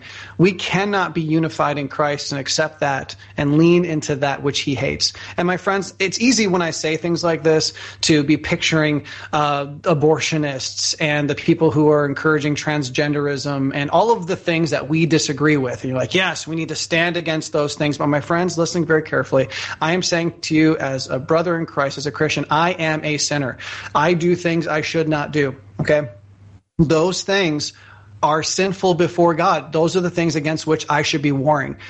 We all need to recognize if we're going to be unified with Christ and unified with each other, we need to be fighting that fleshly lust in ourselves. I love in James chapter 5, it shows both sides of this conversation. It shows the man who recognizes that he's spiritually weak and that he needs some help, and he's calling people to come into his life and to help him.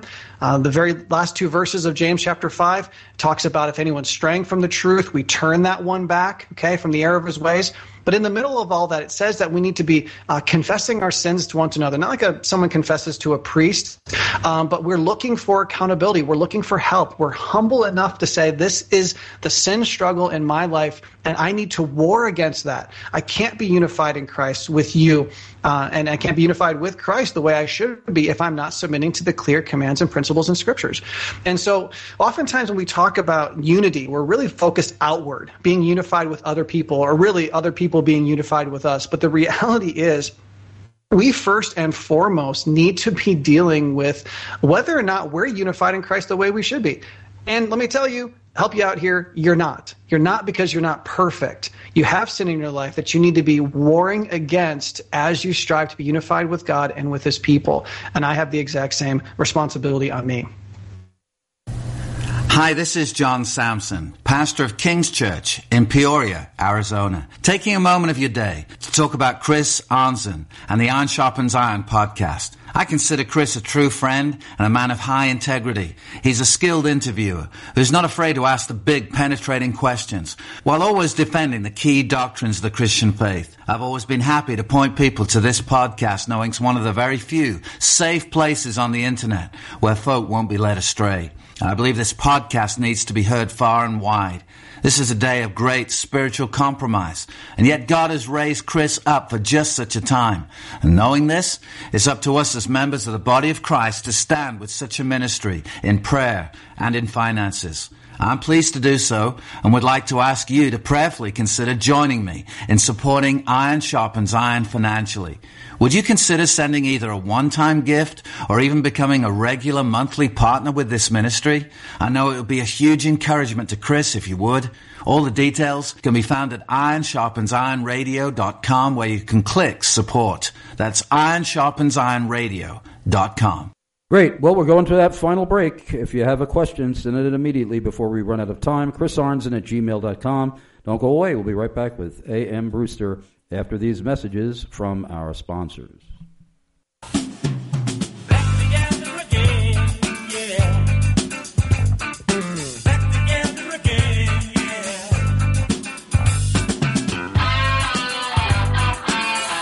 James White of Alpha and Omega Ministries here. I'm very excited to announce that my longtime friend Chris Arnzen of Iron Sharpens Iron Radio and I are heading down to Atlanta, Georgia again for the G3 National Conference. That's Thursday, September 21st through Saturday the 23rd, on a theme that I've been preaching, teaching, writing about, and defending in live public debates for most of my life, the sovereignty of God. I'll be joined on the speaking roster by Steve Lawson, Vodi Balcom, Paul Washer, Virgil Walker, Scott Aniol, and Josh Bice, founder of G3 Ministries. And there's more great news. Chris Arnzen of Iron Sharpens Iron Radio can get you a 30% discount off the registration fee. Go to g3min.org. That's g3min.org. And enter promo code G3ISIR. That's G3ISIR for the 30% discount. Chris Arnzen and I look forward to seeing you all Thursday, September 21st through Saturday the 23rd for the G3 National Conference in Atlanta, Georgia on the sovereignty of God. Make sure you stop by the Iron Sharpens Iron Radio exhibitor booth and say hi to Chris Arnzen while you're there. Go to g3min.org and enter promo code G3ISIR for your 30% discount off the registration fee.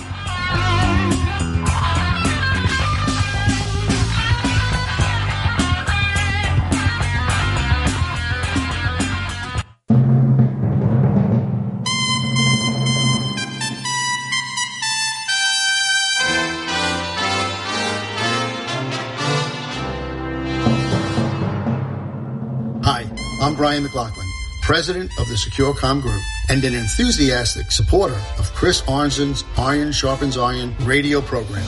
The SecureCom Group provides the highest level of security, closed-circuit television, access control, and communication systems for Manhattan's top residential buildings, as well as churches, commercial properties, municipalities, and more. We custom install exactly what you need to protect yourself, including digital recording, off-site viewing, and connectivity from most smart devices. From simple code-activated systems to the latest technology using facial recognition, the SecureCom Group has it. We also provide the latest in intercom and IP telephone systems. In addition, we provide superior networking platforms. We'll create, maintain, and secure your local network. Whether it's a Wi-Fi or hardwire network, we'll implement the latest secured firewall, endpoint solutions, and cloud backup. I would love to have the honor and privilege of helping protect the lives and property of Iron Sharpens Iron radio listeners and their associates. For more details on how the SecureCom Group may be of service to you with the very latest in security innovations, call 718-353-3355. That's 718-353-3355. Or visit securecomgroup.com.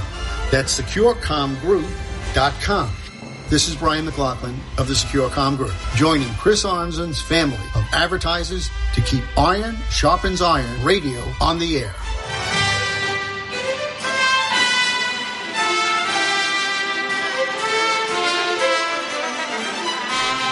Puritan Reformed is a Bible-believing, kingdom-building, devil-fighting church. We are devoted to upholding the apostolic doctrine and practice preserved in Scripture alone. Puritan Reformed teaches men to rule and lead as image-bearing prophets, priests, and kings. We teach families to worship together as families. Puritan is committed to teaching the whole counsel of God so that the earth will be filled with the knowledge of God as the waters cover the sea. We sing the Psalms, teach the law, proclaim the gospel, make disciples, maintain discipline, and exalt Christ. This is Pastor David Reese of Puritan Reformed in Phoenix, Arizona. Join us in the glorious cause of advancing Christ's crown and covenant over the kings of the earth. Puritan Reformed Church. Believe, build, fight. PuritanPHX.com.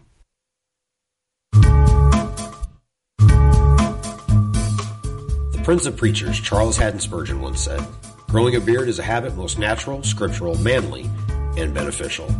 Grace and peace to all the Iron Sharpens Iron listeners. This is Tony with thestandardbeardcare.com.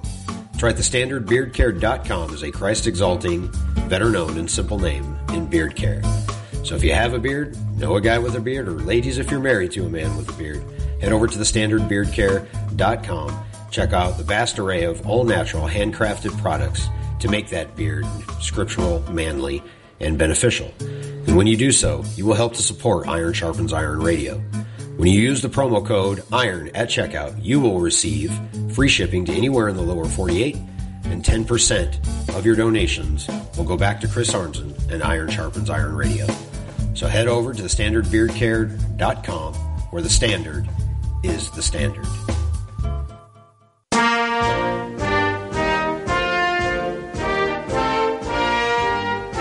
I'm Dr. Joseph Pipa, President Emeritus and Professor of Systematic and Applied Theology at Greenville Presbyterian Theological Seminary.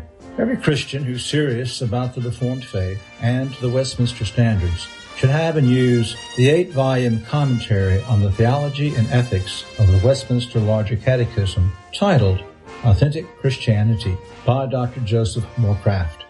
It is much more than an exposition of the Larger Catechism. It is a thoroughly researched work that utilizes biblical exegesis as well as historical and systematic theology. Dr. Morecraft is pastor of Heritage Presbyterian Church of Cumming, Georgia, and I urge everyone looking for a biblically faithful church in that area to visit that fine congregation. For details on the 8-volume commentary, go to westminstercommentary.com, westminstercommentary.com. For details on Heritage Presbyterian Church of Cumming, Georgia, visit heritagepresbyterianchurch.com, heritagepresbyterianchurch.com.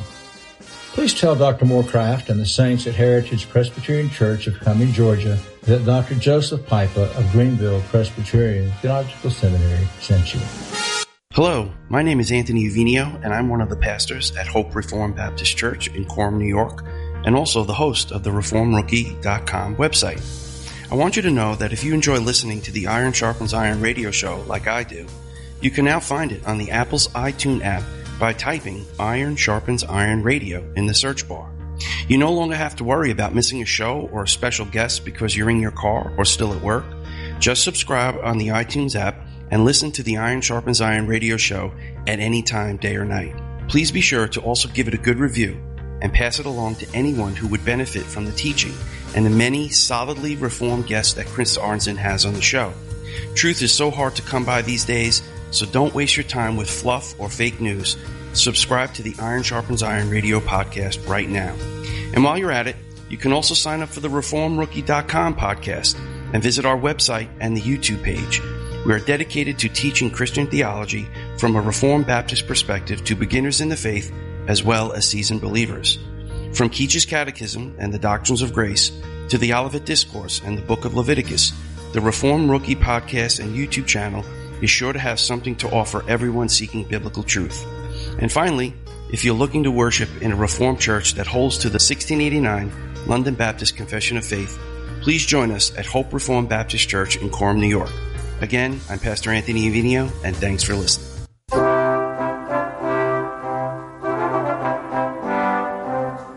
If you love Iron Sharpens Iron Radio, one of the best ways you can help keep the show on the air is by supporting our advertisers. One such faithful advertiser who really believes in what Chris Arnzen is doing is Daniel P. Patafuco, serious injury lawyer and Christian apologist. Dan is the president and founder of the Historical Bible Society. Their mission? To foster belief in the credibility of Scripture as the written Word of God. They go to various churches, schools, and institutions to publicly display a rare collection of biblical texts, along with a fascinating presentation by Mr. Buttafuoco demonstrating the reliability of Scripture. To advance the cause of the gospel, they created a beautiful, perfect facsimile of the genealogy of Jesus Christ from the original engravings contained in a first edition 1611 King James Bible. This 17th century hand-engraved chart shows the family tree of Jesus Christ going back to Adam and Eve. This book is complete with gorgeous full-size illustrations of Noah's Ark and the Tower of Babel, and an explanation of why the genealogy of Jesus is so important for his claims to the throne of the universe. Originals of this work are in museums, and nobody has ever made it accessible to the public in a large book form before. You can have your own copy of this 44-page genealogy book for a donation of $35 or more. Visit historicalbiblesociety.org. That's historicalbiblesociety.org. Thanks for helping to keep Iron Sharpens Iron Radio on the air. Getting a driver's license, running a cash register, flipping burgers, passing 6th grade. Do you know what they all have in common? They all require training, assessments, and certifications. But do you know what requires no training at all? Becoming a parent. My name is A.M. Brewster. I'm the president of Truth Love Parent and host of its award-winning podcast. I've been a biblical family counselor since the early 2000s, and what I've discovered is that the majority of Christian parents have never been biblically equipped to do the work of the ministry in their homes. That's why Truth Love Parent exists. We serve God by equipping dads and moms to be the ambassador parents God called and created them to be. We produce free parenting resources, train church leaders, and offer biblical counseling so that the next generation of dads and moms can use the scriptures to parent their children for life and godliness. Please visit us at truthloveparent.com.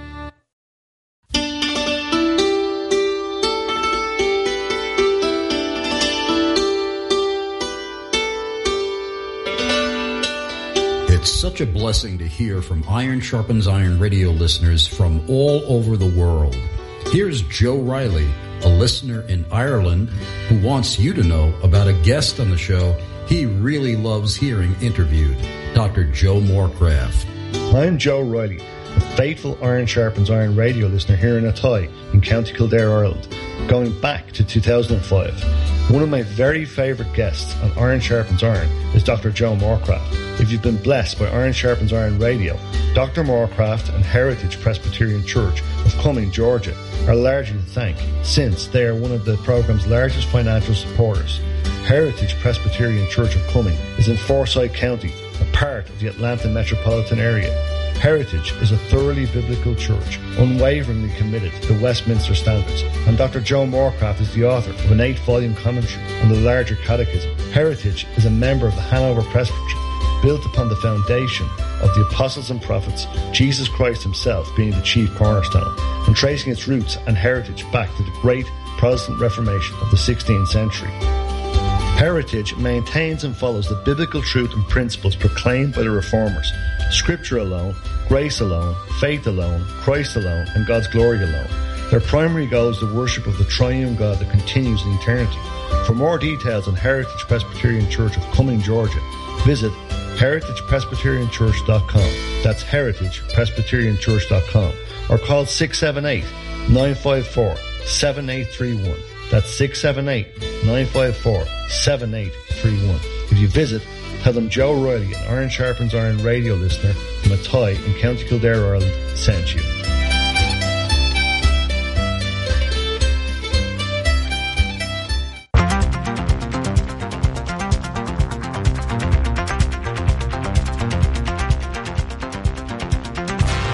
near retirement or thinking about retiring, you probably have questions.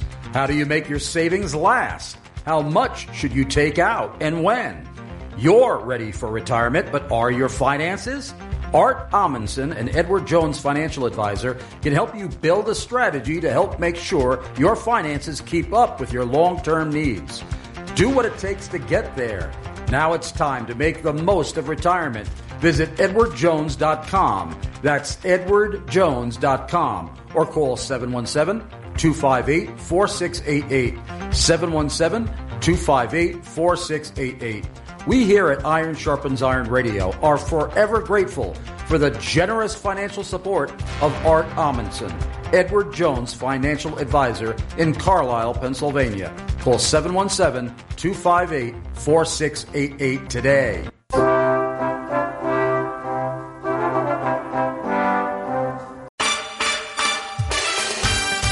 Hi, I'm Buzz Taylor. Chris Arnzen of Iron Sharpens Iron Radio has had a long-time partnership with our friends at CVBBS, which stands for Cumberland Valley Bible Book Service. They specialize in supplying Reformed and Puritan books and Bibles at discount prices that make them affordable for everyone. CVBBS has been a family-owned book service since 1987, operating out of Carlisle, Pennsylvania. They seek to bring you the best available Christian books and Bibles at the best possible prices. Unlike other book sites, they make no effort to provide every book that is available or popular because, frankly, much of what is being printed is not worth your time. That means you can get to the good stuff faster. It also means you don't have to worry about being assaulted by the pornographic, heretical, and otherwise faith-insulting materials promoted by the secular book vendors. Browse the pages at ease, shop at your leisure, and purchase with confidence at Cumberland Valley Bible Book Service. Order online at cvbbs.com. That's cvbbs.com. Or you can order by phone at 1-800-656-0231. That's 1-800-656-0231. Please let our friends at CVBBS know that you heard about them on Iron Sharpens Iron Radio.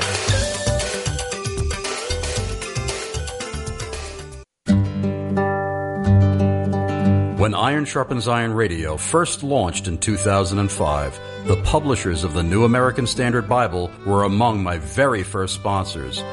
It gives me joy knowing that many scholars and pastors in the Iron Sharpens Iron Radio audience have been sticking with or switching to the NASB. I'm Dr. Joe Morecraft, pastor of Heritage Presbyterian Church in Cumming, Georgia, and the NASB is my Bible of choice. I'm Anthony Uvinio, founder of the ReformRookie.com and co-founder of New York Apologetics, and the NASB is my Bible of choice. I'm Pastor Tim Bushong of Syracuse Baptist Church in Syracuse, Indiana, and the NASB is my Bible of choice. I'm Eli Ayala, founder of Revealed Apologetics and staff member with the Historical Bible Society, and the NASB is my Bible of choice. I'm Pastor Josh Miller of Grace Bible Fellowship Church in Harrisburg, Pennsylvania, and the NASB is my Bible of choice. I'm Joe Bianchi, president of Calvary Press Publishing in Greenville, South Carolina, and the NASB is my Bible of choice. I'm Pastor Jake Korn of Switzerland Community Church in Switzerland, Florida, and the NASB is my Bible of choice. Here's a great way for your church to help keep Iron Sharpens Iron Radio on the air. Pastors, are your pew Bibles tattered and falling apart? Consider restocking your pews with the NASB. And tell the publishers you heard about them from Chris Arnzen on Iron Sharpens Iron Radio. Go to nasbible.com. That's nasbible.com to place your order.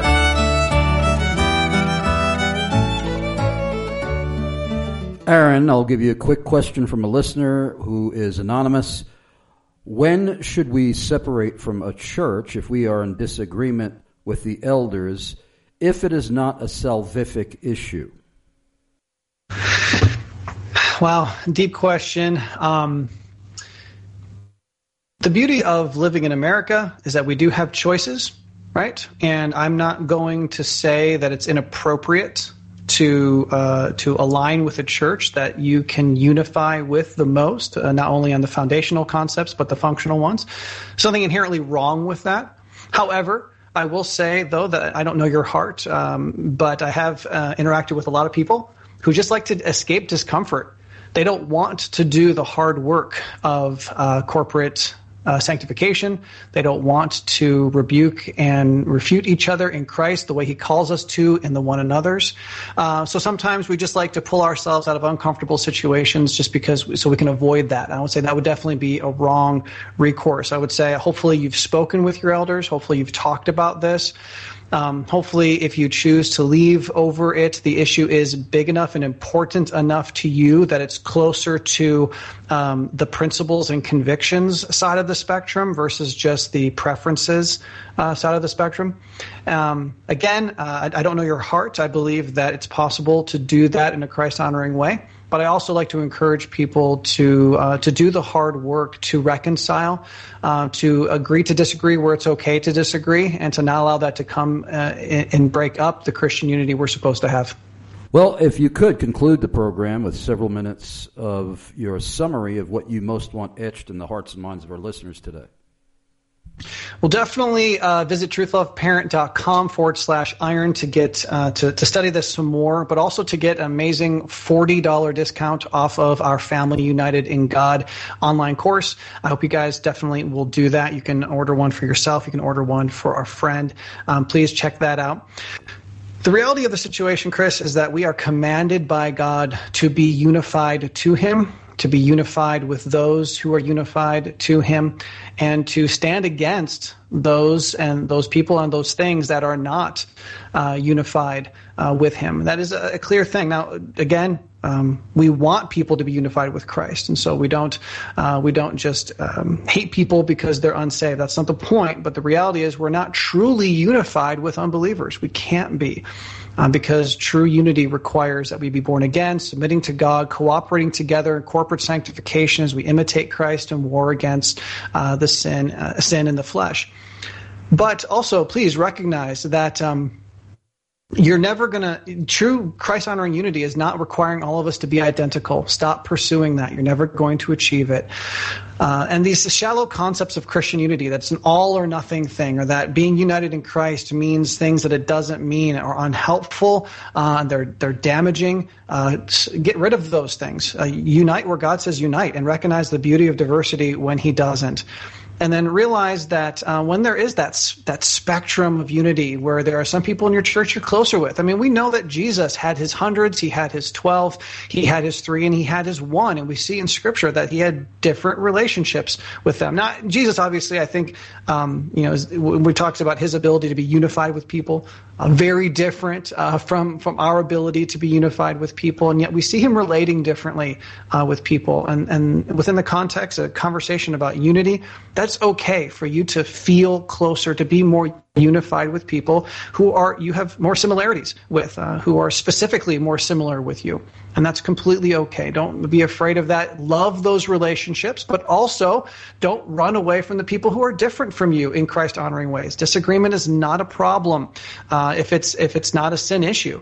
In fact, disagreement is being used by God in your life to make him more like you. So don't run from people who are different from you. And embrace those. Have those conversations. Be sharpened by it. Grow in it. And I think you will find that this idea of Christian unity is not a pharisaical shackling, but it's really it's a place for freedom. Well, keep in mind, folks, if you ever want to find out more about Aaron and his ministry, go to truthloveparent.com/iron, truthloveparent.com/iron. And that would also include inviting him to speak at your church or any other kind of event that you would like to have him participate in.